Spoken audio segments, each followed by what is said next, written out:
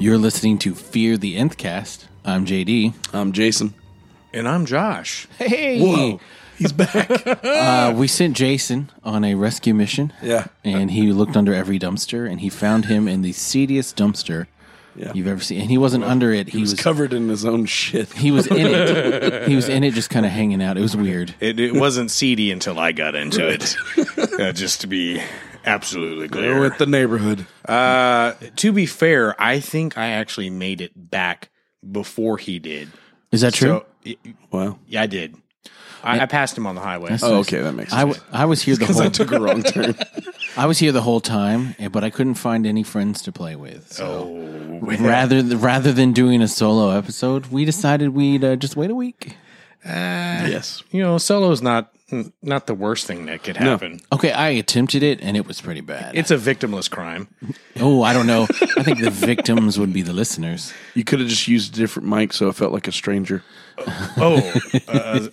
We're talking about recording a podcast. Right. Oh, okay. Yeah, got it. Yeah, no, I'm back. I'm ready. You are I'm ready to go. You're ready to go. We actually had a couple of people send me a note this morning. They thought when they saw. Now, let's clarify here. We're going to talk about 2 episodes, right? We are. Episode 3 and episode 4 of season 3 of Fear the Walking Dead. Okay, yeah. So, in the 4th episode, the one that just happened, Yes. there was the walker that got struck by lightning. Several people mentioned they thought that was me. And I didn't Cameo. think that at all because I was like, that is 2 of Josh's. That guy's way too big. I know. And certainly more handsome than Josh. He's got a 1.5 feet height and at least 150 pounds on you. Right. I mean, he was like 2 of you. At least. But that was a pretty cool scene. But we'll get to that. We will. So, okay.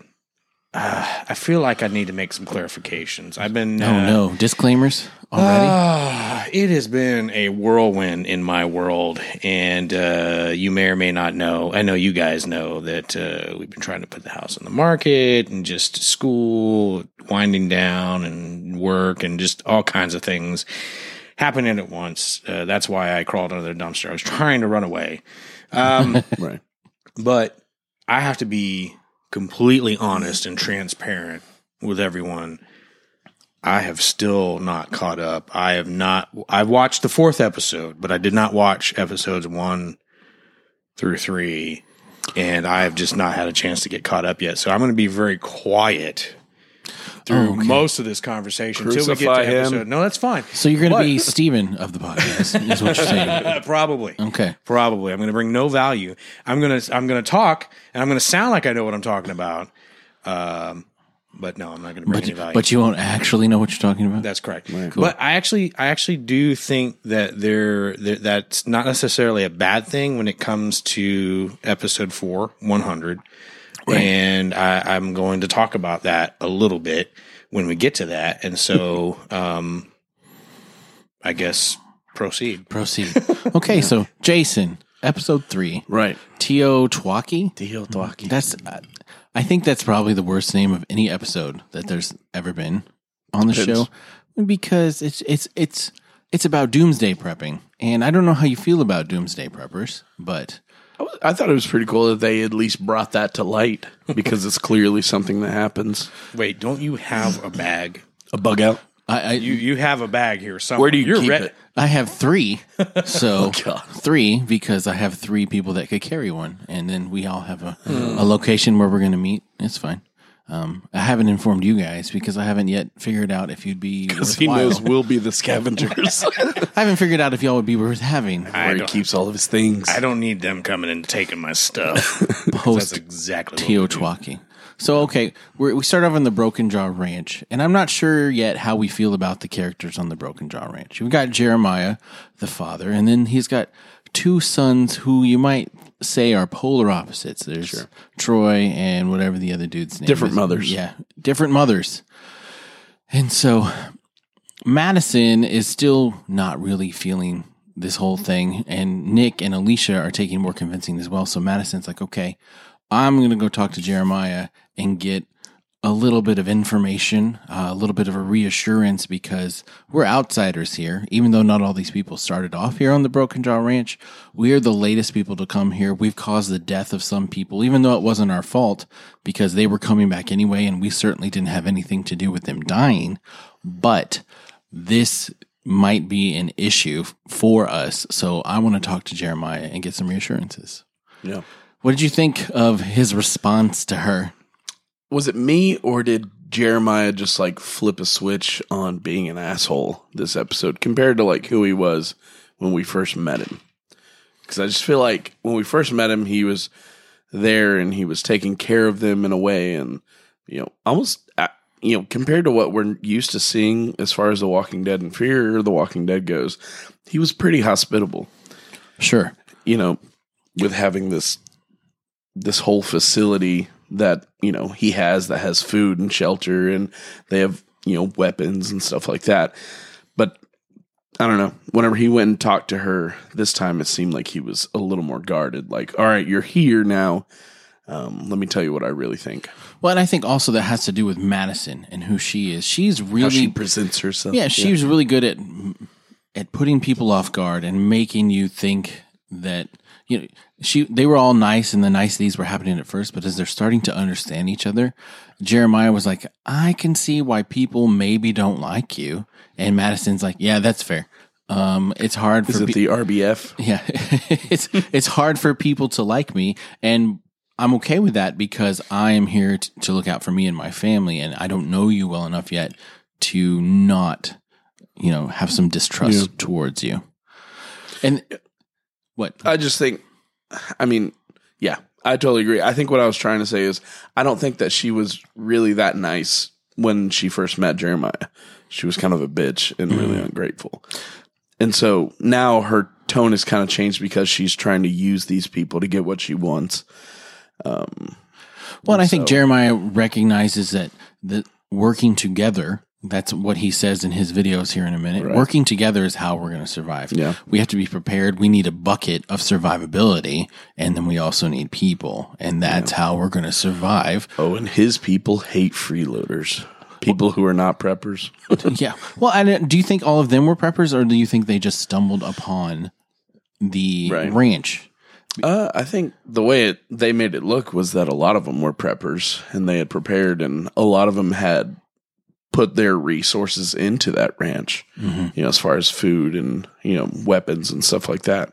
So, yeah, I think that a lot of them were preppers. And so whenever maybe they have a couple people who've already come in, but yeah, it's got to be hard to have somebody come in and be like, okay, use my resources that I worked really hard to save up.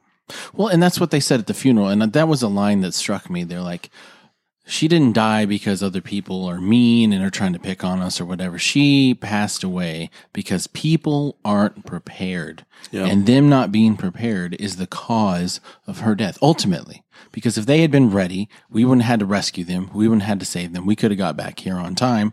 And since they weren't ready for the end of the world that everybody knew was coming, because look at the signs. The signs are everywhere. The signs are everywhere. Everybody knows. Yeah. And so there's a little bit of hostility that everybody has towards Madison and Nick and Alicia. And I think that is maybe their biggest concern. Yeah. Like, how can we convince these people who aren't in charge, who aren't worthwhile, who are just on the same page as me, basically? This isn't their ranch. This isn't their facility. This isn't their, supplies that they've prepared. They're not any better than me, so why do I feel nervous around them? And that's why Madison kind of changed her character at the funeral, which she doesn't have like a southern drawl at all. No. But then she did. Oh, she did. And my immediate thought was like, you've already talked to people in that funeral with your other voice. Like, who are you fooling right now by changing your accent? Wait a minute. Funeral. There's a funeral for... Hey, Josh. It's weird. I'm sitting here. It's like I'm listening to the podcast, but I keep hitting the button to skip 30 seconds ahead, and it's not working. Son of a bitch. Damn it.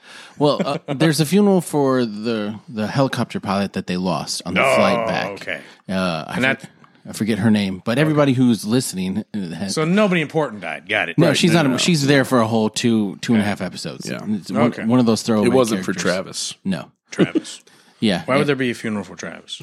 Exactly. They don't care about Travis. But Okay. Madison makes a point at the funeral, like, we've lost people too, like Travis. Travis was... Well, wait a minute. Travis But was she was my like, person. we've lost Wait a minute. I people feel like too. I've missed something.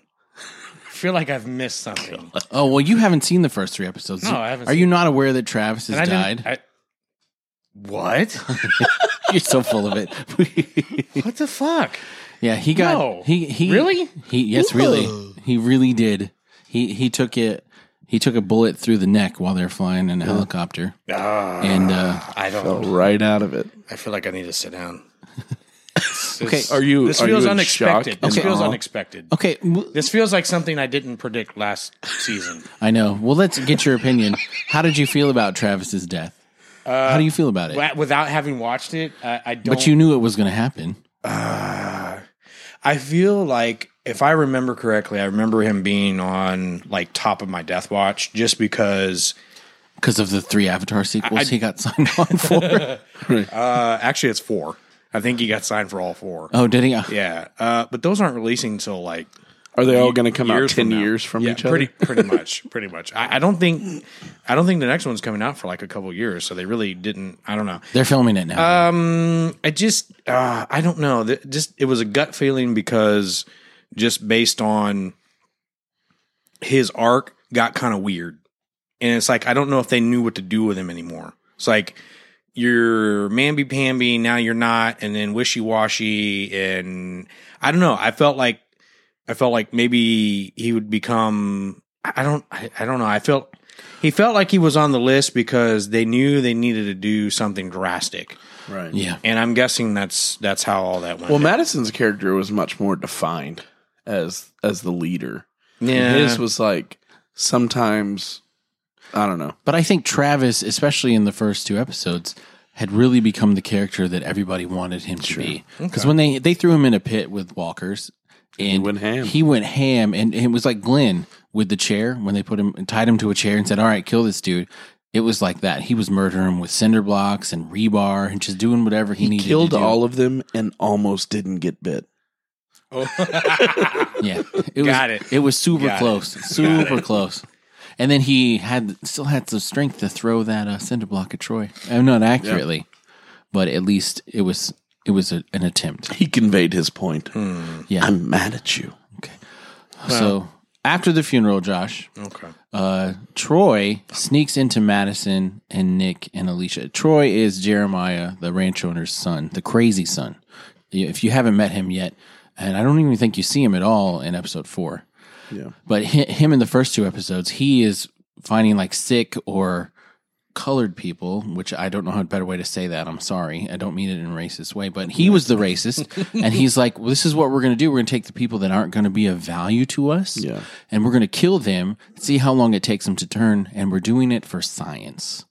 Right. And so he's basically murdering innocent people to Shoot him in the gut or the heart and Right. wait for him to turn. So he's weighing them, getting their age and all that stuff to try and figure out how long it takes for people to turn. It's the 20th century all over again. Exactly.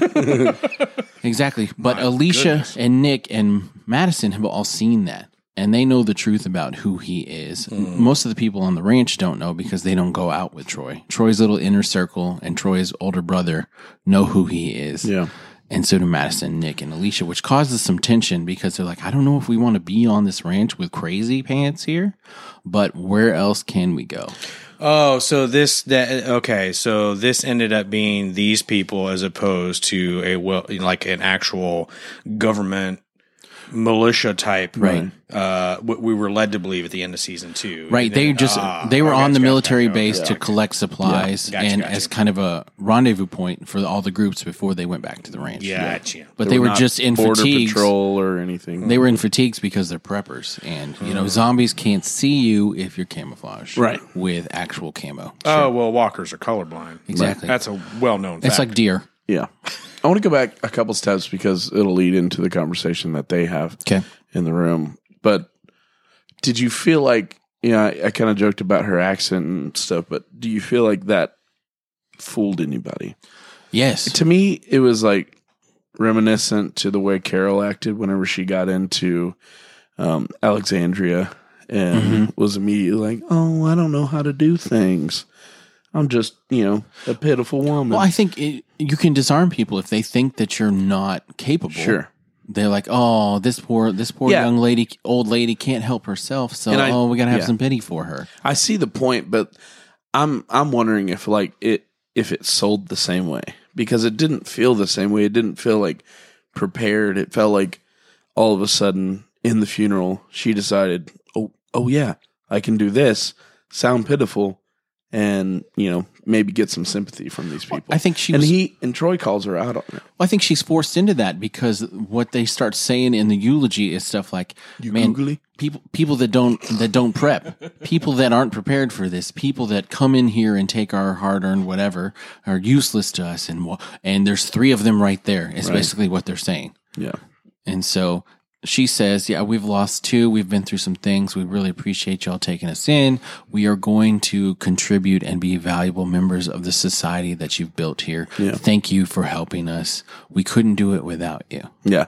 I guess I just found myself like, I was literally just looking around whenever that scene happened. I was like, did she have that accent the whole time? Like, what is happening? It felt so out of nowhere. That's funny.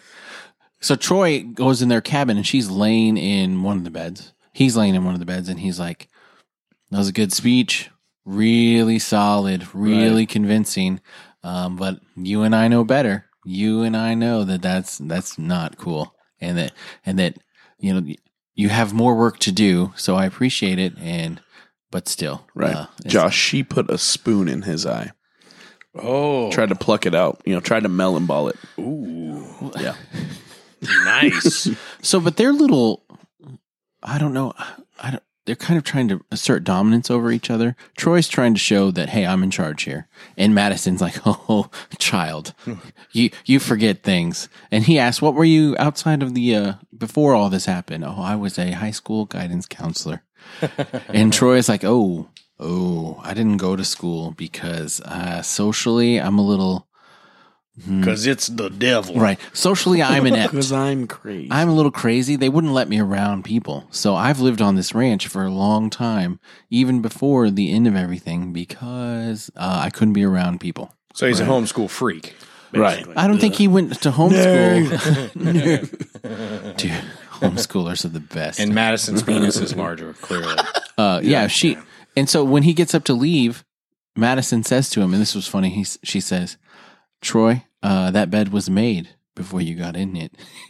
She made him come back and make the bed. Nice. And she's like, "Oh," he understands it. And I think he's like, "Okay, Madison, I was right to want her on our team because she's pretty capable." You think she's trying to be the mom he never had? No, I think she's trying to show that she's not going to put up with his bullshit because she can see through him. I mean, she's had Nick her whole life. She knows what it's like to have a troubled youth and someone that you can't really trust. And you don't know when you're going to get a phone call saying, "Hey, come pick him up. We need you to identify the body." He's at the morgue. Yeah. So I don't know. It's interesting to see them interact. And then where do we want to go next? Do you want to talk about Alicia or Nick next? What do you think would be more apropos? Dude, the Alicia thing with the Bible study. Okay, so Alicia gets invited to, there's other youths on the ranch. Youths, if you will. What the hell's a youth? Youths. And so they're in line at lunch, and someone looks at Alicia, and Madison goes, "Freeloaders." And Madison's like, "What the fuck did you just say to me?" I said, "You're a freeloader." And of course, the dude's a coward and backs down. But then there's next to him is another youth girl who's like, "Hi, Alicia. We want to invite you to our Bible study. We have a Bible study every whatever night, and we do this and this, and we want you to come. There's be praise and worship music, and we'll talk about Jesus and read the Bible." And Alicia's like, "Oh my God, no. We're Jewish." Yeah, we're Jewish. And the girl goes, "That's fine. We'll just do the Old Testament. It'll be great." Because that's how that works. So Madison encourages everything her. in the butt's okay. As long as we didn't do it in the front, it's fine. You know what I'm saying? As long as we're not in the front, technically, the Madonna song is still good. Right. So Madison encourages her to do it because you need to make friends. We're planning on being here for at least a little while. What's it gonna hurt? Might as well connect. Right. And so they go. She meets up with the youths, and they go to their Bible study, and it's this weird little bunker that they go down the hallway to, and then there's these dirty, Imagine that. It's a sex dungeon. dirty couches, dirty mattresses. A panel van is there too. It's just kind of weird, And David Koresh shows up. right? And so they've got bottles of moonshine in like feed barrels. They've of course got a bong and They weed. fashioned a bong out of PVC and some sort of battery chargers. I don't know if you should go on. This is too real for me. I know, it's like whoa, I'm 16 all over again. 16. I'm real. I'm It's too 28 real. all over again. Right. And so they sit and talk, and Wanna get high? they all take hits, they all take shots, and Alicia's like, "This is I'm awesome! having a great time." I'm so glad that I joined your Bible study." Well, then they bust out. What was that dude's name? Jeff. Jeff. They bust out Jeff because earlier she was like, "Oh yeah, and you'll get to meet Jeff." It was just a walker's head in a bird cage, And and then she weirdly just had Jeff's head on the table, which, whatever. But they asked Jeff. She would like ask, Stick your finger in his mouth. He's cool. we made a bong out of Jeff's head. So they would ask Jeff questions. Like, Jeff wants to know how you got here, or how you did this, or what Is he a it's, magic you know. 8-ball? Right. right, and Shake him, turn him over, see what happens. what was good about the scene, though, is that it really lets you understand that most of these people on the ranch have not ever done been anything. outside. They don't know. It's like Alexandria. They've been protected from the outside world, from the terror that's out there. And so they don't know anything about it. And so that's what I thought the scene was really good. You're like, oh my gosh, these are not people that are going to help you. If a huge herd comes by, y'all are all going to die because you don't know shit about what's happening in the world.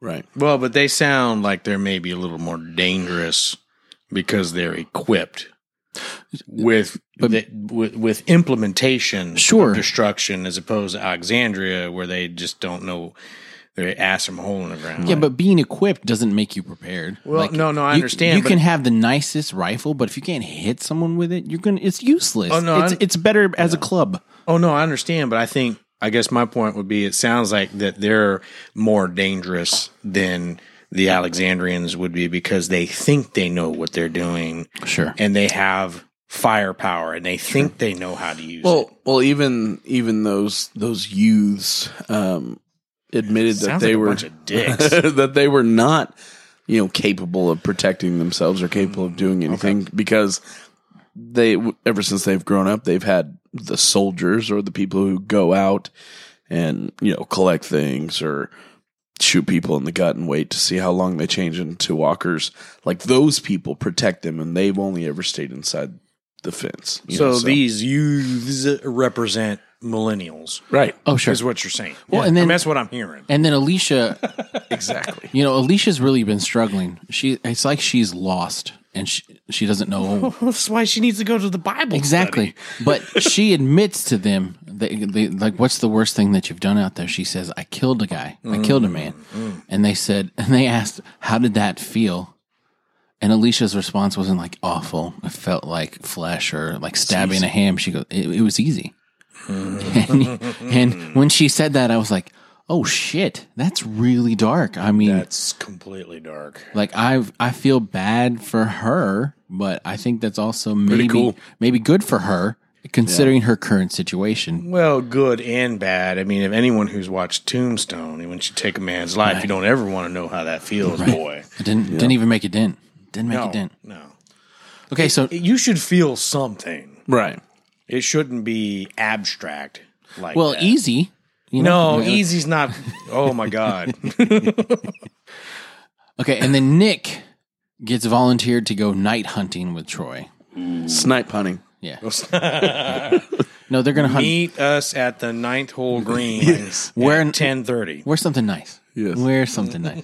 No, there's boars that are breaking through the cabbage field and eating all the cabbages. And so instead of having to fix the fence every day, let's just go kill the boar. Agreed. Yeah. They are nocturnal. And so they rope Nick into going on a night hunt. And Troy does not like Nick. Not at all. He just can't trust Which him. is weird because Troy is a super trustworthy guy. Well, so far, Troy and Nick. But Nick's a druggie. Troy and Nick, I think, that. are two peas in a pod. And I think if they had known each other before this, like if they had just met at a random crack house, they'd have been besties, you know? I really think they would have. But at this point, they're like, there's only room for one of us. Yeah. I mean, some of my best friendships have come from a crack house. yeah. Well, I prefer Boiling up. the Turkish bathhouse to meet my friends, but whatever. Oh, wow.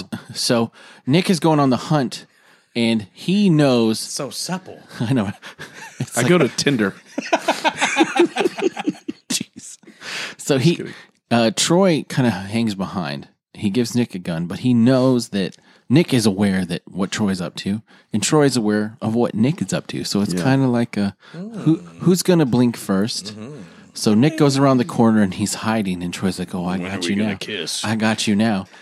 And when he goes around the corner, Nick jumps on top of him, gets him pinned. I like where this is going. Yeah. Gets him pinned and holds a gun to his head. And Troy's like, "Okay, go ahead, do Metaphorical. it." But if you do it, if you shoot me and kill me, I want you to time how long it takes me to turn. Because I think it'll be 42 minutes or whatever, based on my age. 48 minutes. Always gambling. Always gambling. Well, he said based on my age and my body mass and stuff like that. 48 minutes. So write it down. And Nick's like, okay. And he takes the gun, cocks it back, pulls the trigger, but he shoots him right next to the head. Just to kind of freak him out. Steve will pee his pants a little bit, I think is what he was doing there. And I think he's illustrating to Troy, like, I'm as crazy as you are, dude. Cool. Like, you think you're the only one that's crazy? No. And then he takes Troy's little notebook where he wrote everything down, and he starts tearing pages out and just laughing like a little schoolgirl. Yeah. It was the creepiest laugh. He's like, yeah. Okay, that's enough. Yeah, exactly. I know. That's what you felt during the show. But he kept doing it. Stop it. Stop that right now. No, don't do that. Yeah. Never triangle face. And so Troy gets the notebook back, and then they're both laying on the ground laughing. Yeah, then they're both doing it. And then Troy looks at him and he goes, I think we can be friends now. Now kiss. I like you. Yeah. You sure do got a pretty mouth. You got a pretty mouth. Squeal like a pig. Wow. Yeah, and it was weird. Like, I think it's good that Nick and Troy... He did say, like, I think we're going to be good friends. Yeah, I think I can trust you now and we can be friends. And it was like, Madison had told Nick and Alicia to get thrown in, to make friends. But I don't know if that's who you want to be friends with. You know, two crazy dudes that you can't trust that have been known to go off on their own and have crazy ideas that can hurt other people.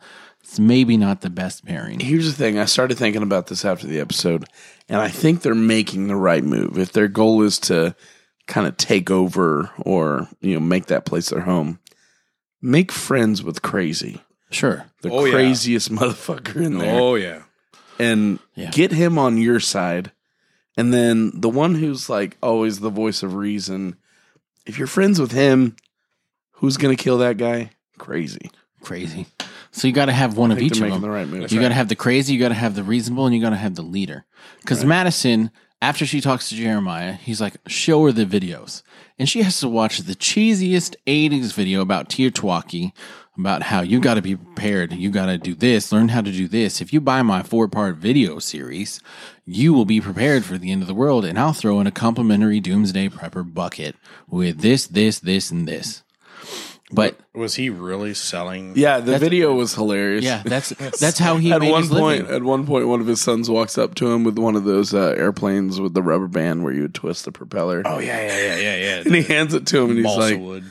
Like it's broken, and he grabs it, and he just turns it a little bit, and he's like, there you go. To be fixed it for you. He's like, to be ready, you don't want to throw things away. You want to learn how to fix things. Oh, but like balsa wood planes. Exactly. Right. But afterwards, she sees like the outtakes because it's the original videos, and he is a terrible, terrible human being. He's talking shit to his kids, yelling at him, yelling at his second wife, saying like, whatever, you do what I say. Put his hands on her and was grabbing her. It's like, you don't want to do this or whatever you say you want to do. You just want to go get a drink because you're an alcoholic. And look at what you're doing to our children and ruining our family. And of course, he was one too. And of course, he walks in while she's watching that, and he says, "This is not my proudest moment." Yeah. She liked to drink, and I like to drink too. And I missed out on a lot of my kids' youth because I was selling these damn buckets. But I'm hoping now that all of this stuff that I did to prepare for the future gives us a second chance. And that's what this place is us starting over, getting the second chance to rebuild the world the way that we think it should be. And he sees it as a chance for redemption for him, especially with his sons and all the mistakes that he's made in the past. So he didn't try to cover up the fact that he was a D-bag. No, not at all. He owned it. Awesome. Which I appreciated. That's and then cool. he showed Madison, he's like, let me show you something. And he showed her. Oh, now we're getting somewhere. I'm available again. He showed her what he called the pantry. And it is this ginormous underground bunker full of groceries, guns, ammunition, water. I mean, pretty much everything that you would need. And it's a huge room. I don't even want to guess how big it was, but it looked like it went on for a long, long way. And I think if I've learned anything from The Walking Dead, it'll catch on fire. Oh, all of it'll be gone. Daniel will burn it up. Yeah. But it was there to convince Madison, like, hey, this is where you need to be. We are ready. Yeah. If you are on our side and you want to help me rebuild this world together, I'm in. Yeah. So I I have a question. Shoot. So how is this, is there anything about this that feels different or made a conscious effort to differentiate itself from what we're used to seeing from The Walking Dead every time they meet a new group? Because let's be honest, in The Walking Dead, it seems to be kind of the same thing over and over and over again. It's like a formula. Yeah. Was this, because the way you're describing it, it sounds like it's different. It feels a little different. I don't know why. I think it's more than the characters. I think it's just that it's so much earlier in the timeline. I don't know, but it does feel different. It feels like they're doing a good job of setting themselves apart. And we haven't even talked about Strand. Yeah. Well, to go back to that, I would think it does have some of the same like nuances of what we're used to seeing. Because it's always, I think, and correct me if I'm wrong, I feel like a lot of times the formula is you meet him, you don't like him at first, and then you see something, at least with positive groups, you see a little bit of something, but they're still guarded. And then over time, you start to like build a relationship with these people. And that's essentially what's happening. Okay. But the one like wild card they have is Troy and the fact that he's crazy. And so you never, like, to me, that's just what I feel. Like, I never know what he's fully thinking or, like, what he's fully planning. And so I think that is kind of the wild card. And Troy's dad, he's like, I know what he is. Just like you know what Nick is. I know what he is, but I'm not going to just throw him out and say that he has no value because he's my son. How could I possibly do that? So there's some parallels there between Yeah. the father, that son, and then Madison and Nick. Yeah. And Yeah. just And I think another thing that feels different about this is when in Walking Dead, it's usually a large group of people who are super capable, who've been through some shit before. When they join a group, they're like, okay, look at these guys. This is going to be easy. But in this situation, Madison, Alicia, Nick are kind of like, we really need to stay here. And we need to do what it takes to make them think that we're cool. But we're not going to take over by force or showing that we're the biggest badasses around because we're not. There's more of them. They're prepared. We need to kind of tread lightly. But Madison had that cockiness in the second episode. She had that, like, you know, we're going to make this place our home no matter what we have to do. And that was a lot of the same, you know, tone we heard from Rick whenever they got to Alexandria. Yeah. But she's planning on using her feminine wiles instead of her ginormous member. Her blood force. Yeah.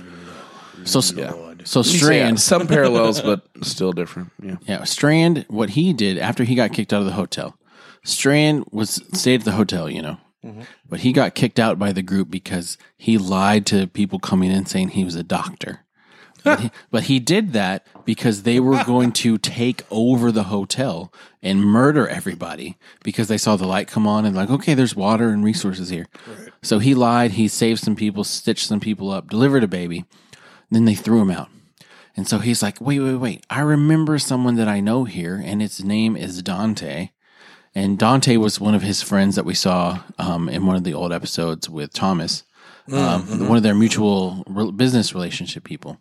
So he goes to Dante and he's like, Dante, come on, man, I can help you. You know who I am. I just came here to show you how I can be of service, and I can talk to you and talk for you and basically be a really, really valuable member of your team. And Dante's like, I don't know what on earth possessed you to think that we were friends before this, because you're the worst human being I've ever met. All you do is lie. You lied to Thomas. I hope he didn't die thinking that you loved him, because we all know that that's bullshit.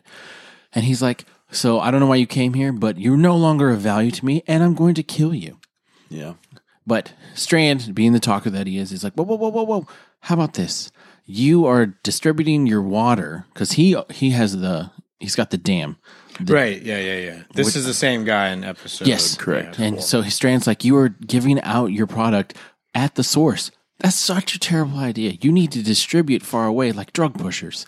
You don't sell drugs where your stash is. Right. You send out little bits at a time, and you sell it there, and then you make more money, because water is the currency now, and you've got all the currency. So go get what you need, but don't have people coming here. It's just bad business. And Dante's like, okay, I guess that's right. I'll give you a chance to live and see if you can be of value. So he throws him in a cell. And the person that comes and brings him some water is a blast from the past that we weren't expecting. And cut. And then now Josh can talk. Keeping it 100. That's Right. what we're going to do now. Gosh, I didn't know. We pulled Josh out of the room. Oh, my gosh. That was so awful. I didn't know where to put my hands. I didn't. It's weird. It's like talking when you don't have a podium. Like I'm going to give a speech, but I don't have a podium. What do I do? Yeah.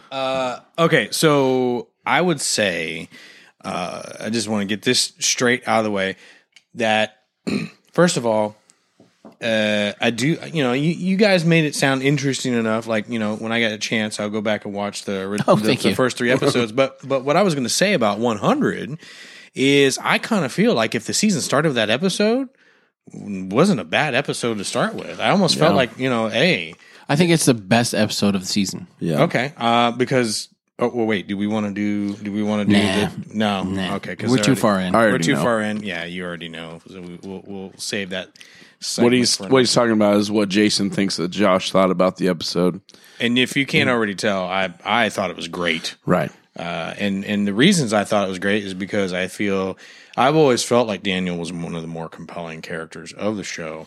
And here we get another. He has a better arc. He has a way better arc. He's got a better history. Yeah. His history makes him very compelling character. He is the most unique character in the Walking Dead universe. And what I mean by that is, he is the only character in the Walking Dead universe that was a completely horrible, human being that was trying to get better, and now that this has happened, that's kind of put that on the back burner, and he's got to be horrible. He's got to be horrible again, and so it's like, that's super compelling to me. And I don't think there really can't be any argument that he is the worst. Absolutely, certainly the most evil, cold-blooded, calculated, heartless. He has no soul anymore. I mean, they didn't. What I liked about it is like, okay, why are they calling this episode 100? And then it became abundantly clear as soon as Ephraim asked him how many people he killed, and he said 96. I said, well, he's about to kill 4 more. 4 more mofos about to get killed in this episode, right. And sure enough, but. Dude, that is more, and those are humans. The cold open for this episode with him pulling himself out of that fire. Oh yeah, and then dragging that nasty, burned, infested leg around Mexico. Like, I've got to find my daughter. Where is she? Oh, dude, I was like, this guy is serious right now. Yeah. I will also say that I feel like this episode, more than any episode of Fear the Walking Dead, is like they drove a stake in the ground and said, this is what makes us different. This is what makes Fear the Walking Dead different than The Walking Dead. And I think they nailed it. And I'm not saying... What do you think it is that set it apart? Well, because of I would argue that it's Daniel and his arc. Yeah. And I would also argue that they creatively chose to do, 98, 99% of the episode in Spanish and make you work for it, which worked well. I thought that was brilliant because I think it added to the tone and the feel of this episode because absolutely, it's like when you watch a foreign film, the tone with the language and being in a different language and you have to read and you're like, I don't really understand and I'm trying to, but I feel like I'm missing some of the nuances. So I need to watch harder and try harder. That's right. To make sure that I catch the faces and read and back and forth. Yeah. It's just a more intense and interactive watching. I felt like I was in Tijuana. Hell yeah. During a zombie apocalypse. Yeah. I really did, because of the way that it was shot, because they chose to immerse us in the language and the culture. I felt like, again, they nailed. They basically said, "Look, this is why we're different, and why they're different is because they've got a." I can't call him a hero, but you can call him an anti-hero now. Well, someone that you've never had to root for before. No, and you're rooting for a mass murderer. Mass murderer.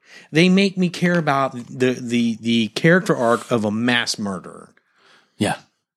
And I really do. I care because I believe that because there was a very tender moment. I mean, we saw, okay, let me just take a step back. I loved the fact that he had to get his legs scraped. Yeah. Oh, and the parallel between that was brutal. That was brutal, but it was also a great parallel to what he had done to others, even in season 1. Right. When he did that to the soldier and just flaying him. And so the parallel, hey, now this is happening to you, and this, and he and just him laying there, and he's like, you see the look on his face. He's like, I know what's coming. Mm-hmm. I know what has to happen. And they tell him like, don't scream, don't do it. Oh, yeah, that reminded me. That brought back memories of Saving Private Ryan, right? The whole shh.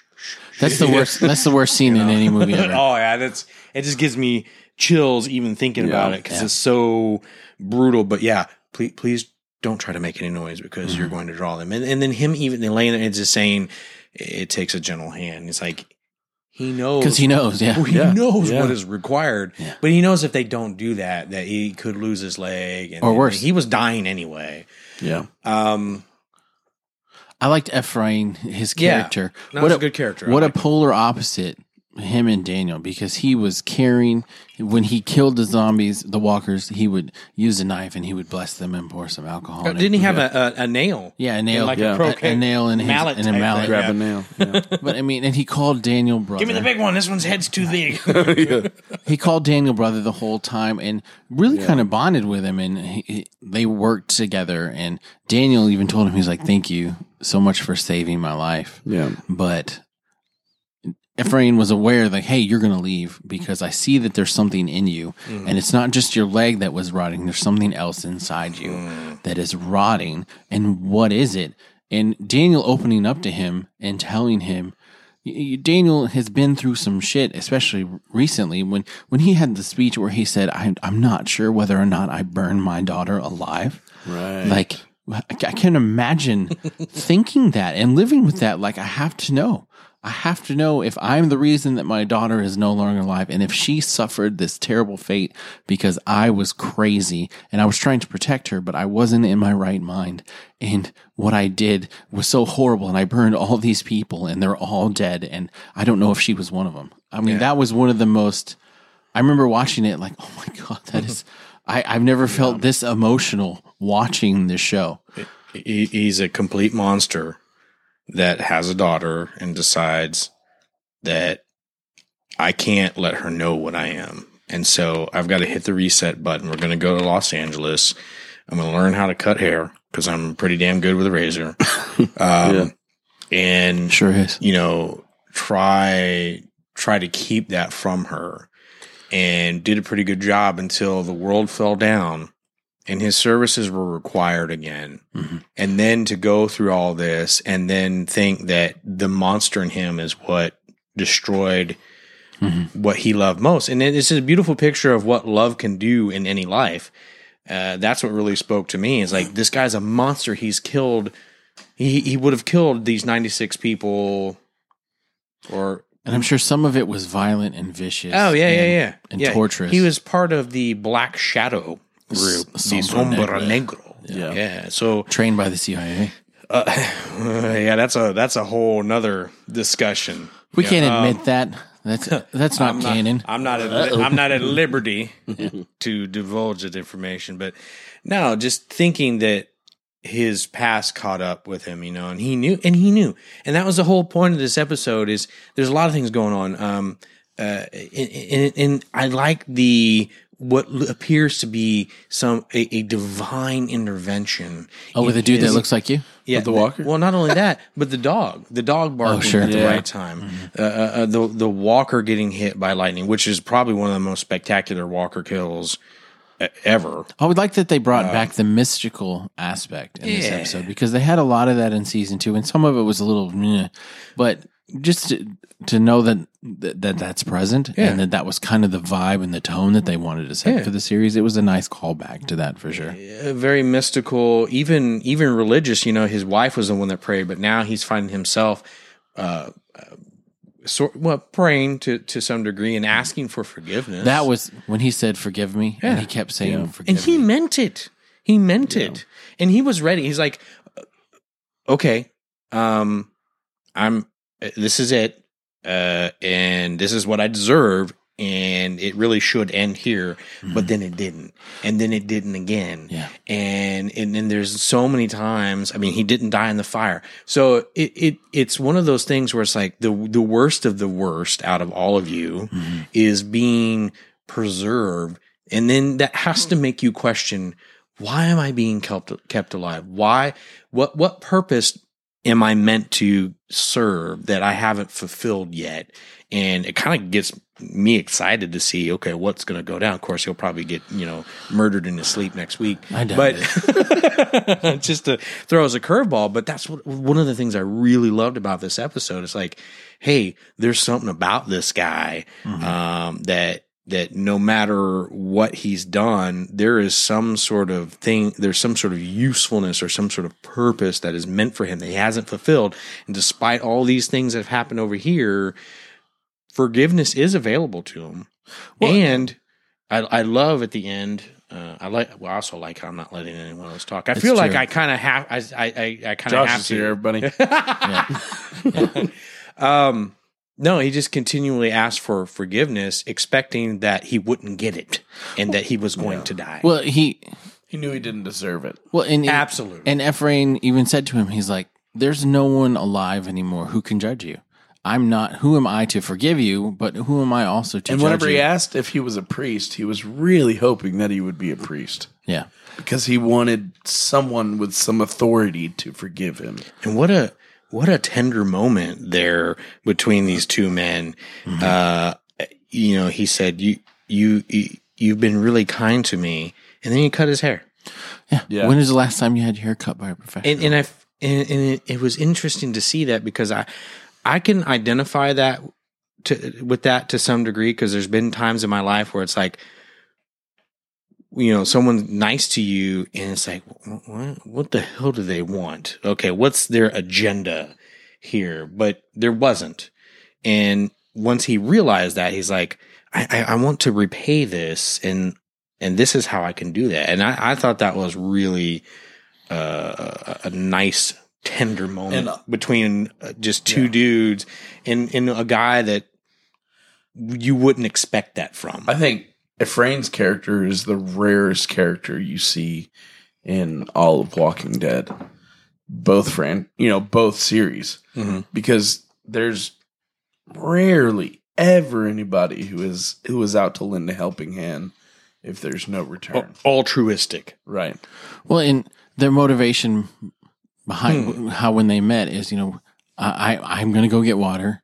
we need to go get water, and I've got water for you, but we've got to walk there. Right. But he is trying to not live under the thumb of Dante.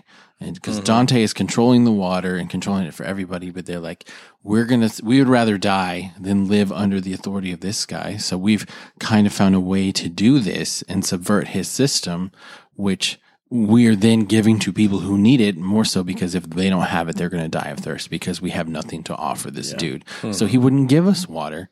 And then when Daniel, of course, through a series of divine intervention, I guess you might say, finds himself in a position where he's on the inner circle of Dante. He is now, he started as a janitor. Which was real quick. Yeah, started as a janitor, and then the dude puts his finger in his spam, and he's like, what? No. I'm going to stab you in the leg.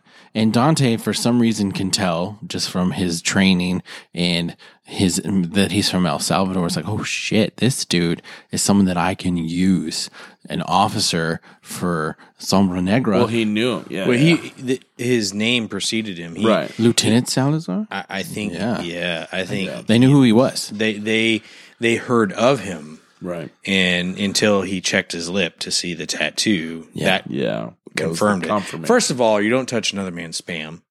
No, I mean, and that's what Daniel said. He's like, I was just eating. This dude comes over here. He's trying to assert his dominance over me. I'm just trying to eat. Leave me alone. I'm not going to stand up when some dude walks in the room. I'm not going to look at somebody that I don't care about when they're talking to me. It's just not who I am. He walked in?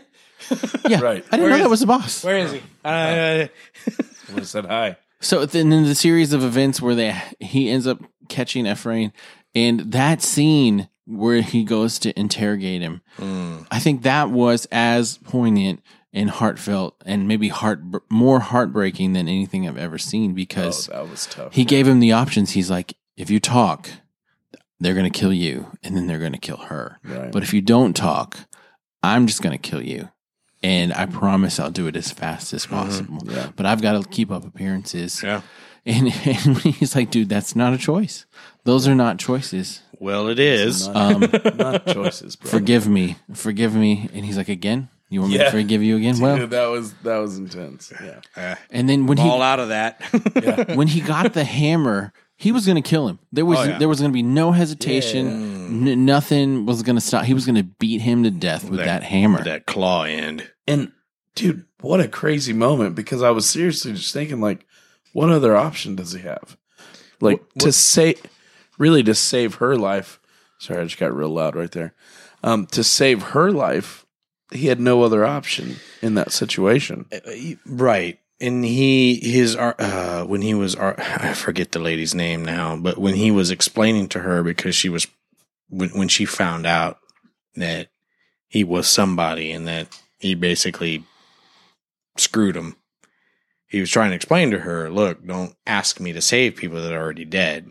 You know, he knows what's up. That's the thing, is this is not new for him. He knows human nature, and he knows what's going to happen next. It has nothing to do with walkers.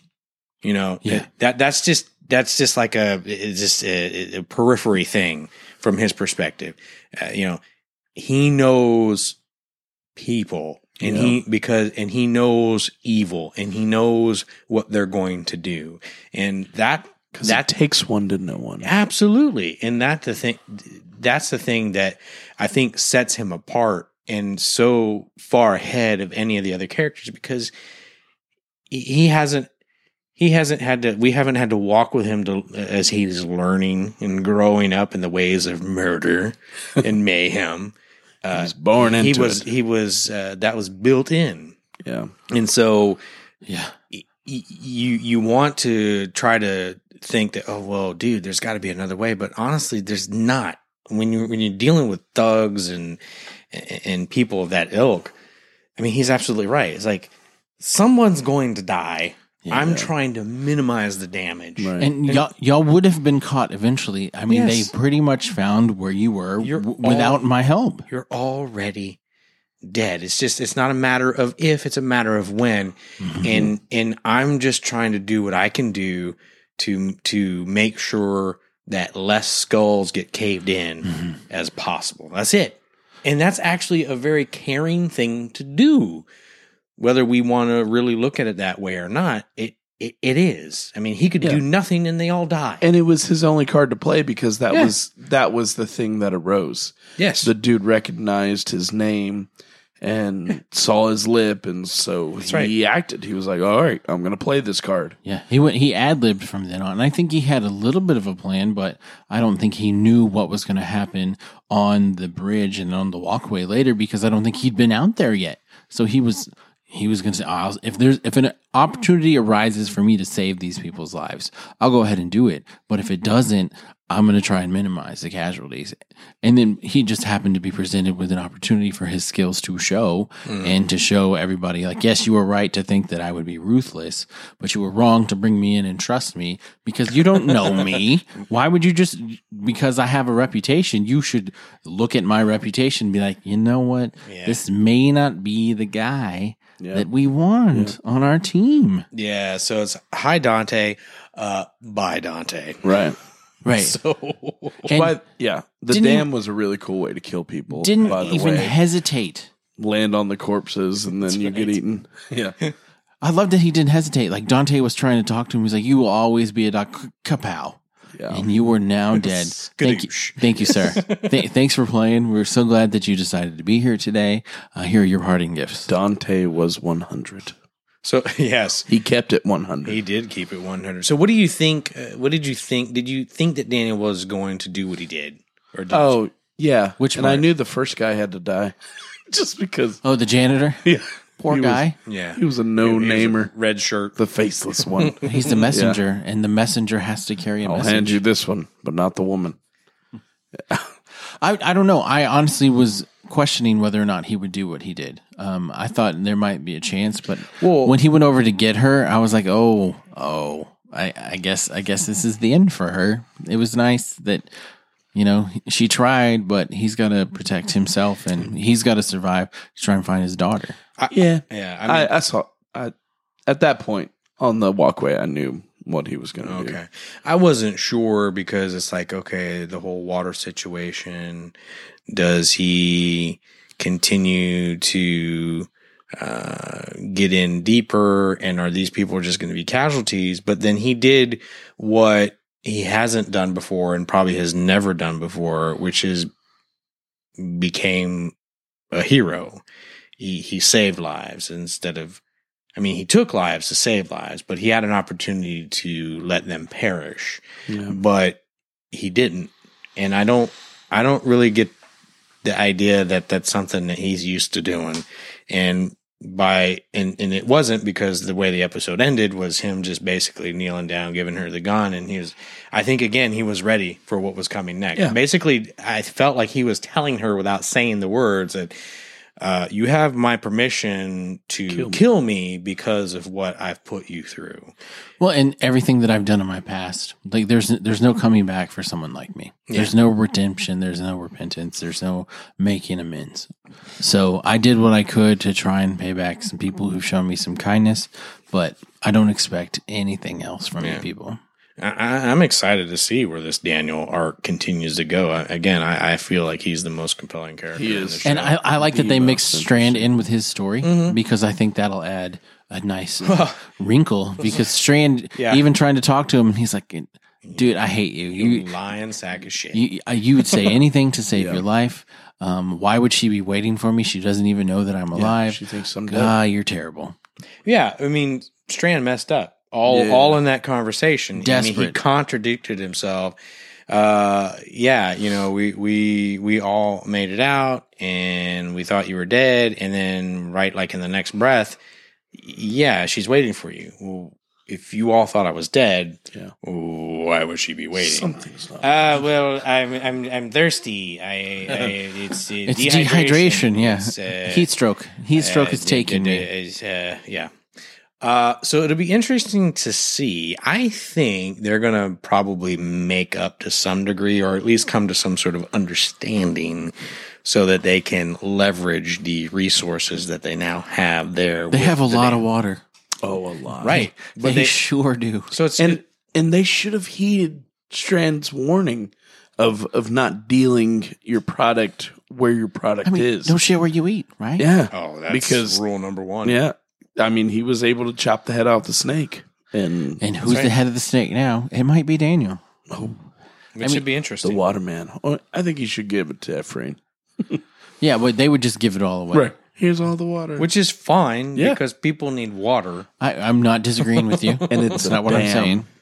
So they have a lot of water. And it's run on gas generators. So it's fine. So all that said, not having seen the first 3 episodes, I actually thought that was that to me was a great opener. Yeah, I think that was the best episode of the season. And could have been the premiere episode. Sure. Maybe not have worked as well. I mean, I think seeing Daniel come back and everyone be like, yeah. They may right out the gate. Yeah, they maybe would have been disappointed because they don't know what's happening with Travis and Madison. But I don't think anybody would have been too upset just to see Daniel come back and where he is and then go to the other people. And I realized this stuff with Strand wouldn't have made any sense. But. Well, we didn't need him. He was barely in the episode. I feel like the show has moved forward without skipping a beat without Travis. Honestly, I really do. And that's not just maybe that's the point. I feel no emotion towards Travis, but that's where I feel like that's where what the show is doing. I feel like the show's not being retrospective of him as a character or like he didn't get a real goodbye. Making a big deal of it. Madison cried a little bit for 10 minutes and it was only on screen for like a minute and that was it. And then like, okay, Travis is, and then she called out Nick in episode 3 being like, yeah, it's your fault that he died. We went there looking for you and now he's dead. Which that was just her lashing out, but it was kind of dumb. But I agree with you. Travis is like, okay, we killed the main character. Let's go ahead and maybe move on. That's something they're trying to do because to again differ them, to stand out in a way that isn't so reminiscent of The Walking Dead. Because why? Because you always know when someone's going to die. Well, whenever a main character dies, it goes on for episodes. Sure, and we feel that ripple effect, but. That's also because we're more invested into those characters and it's been a longer time. But in this one, they don't have time to wait. About as a main character as you can get. They don't have time to wait and reflect and reminisce. Never mind. We are Lori. there. He's essentially Lori. Well, it just clicked. Travis and Lori are the same. Less annoying. Yeah. Right. He was never given the opportunity to drive cars, to wreck said cars. Happy Father's Day, Shane and Rick. But the first time we got him in a helicopter, his ass is falling out. He got shot in the neck. Come on. And he was bit. Well, the neck is what I think made him fall out of the helicopter. I don't think it was the bite. Huh. He gave up. Interesting. Yeah. So next week, oh my gosh, the preacher's back. Straw poll. Yeah. Actually, I thought it was going to be this week. I did too. It is next Sunday and Monday. So it's a 2-night event. A double? It's a 2-night event. I'll have a double. And honestly, based on the previews that I've seen, dude, it looks awesome. It is not to be missed. I'm stoked. Right. I'm beyond stoked. Have you watched any of season 1? Yeah. Yeah. Have you watched all of season 1? I've almost finished it. Oh yeah. Well, you got what a do week. You think so far? Oh, I like it. Okay. It's just weird enough for me to like. I was going to say that's a glowing endorsement you're giving there. It's pretty okay. It's like the Ron Swanson of endorsements. It's like when I asked my daughter how she's feeling. I did not hate it. How you feeling, sweetie? A little bit good. What does that mean? Good. What does that mean? I've enjoyed not a lot of it good. I've enjoyed part of our time together. No, I like it. I'm excited for season 2. Well, it is okay. So I'm stoked. I think it looks awesome. I think it's the weirdest thing on TV. Oh yeah, on basic cable. Yeah. No, not the raunchiest or the just on the TV. Weirdest? The weirdest, the over the top. I mean, it's the weirdest. I could see that. I think Westworld's pretty weird. Yeah, but that could really happen.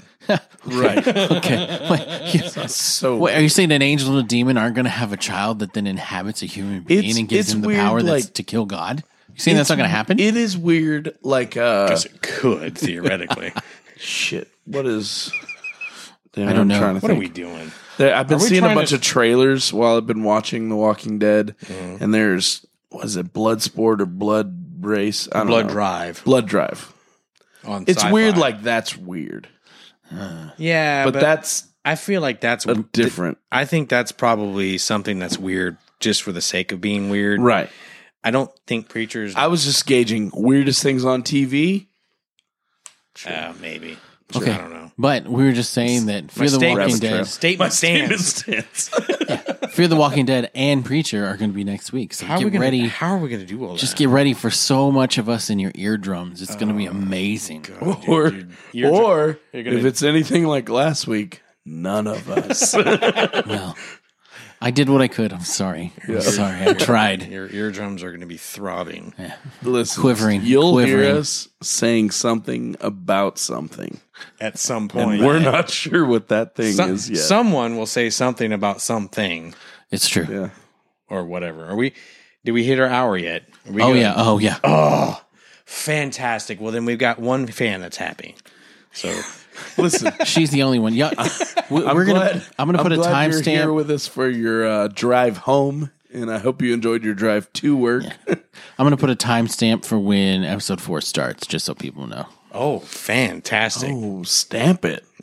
Stamp it. Snap it, down. roll it.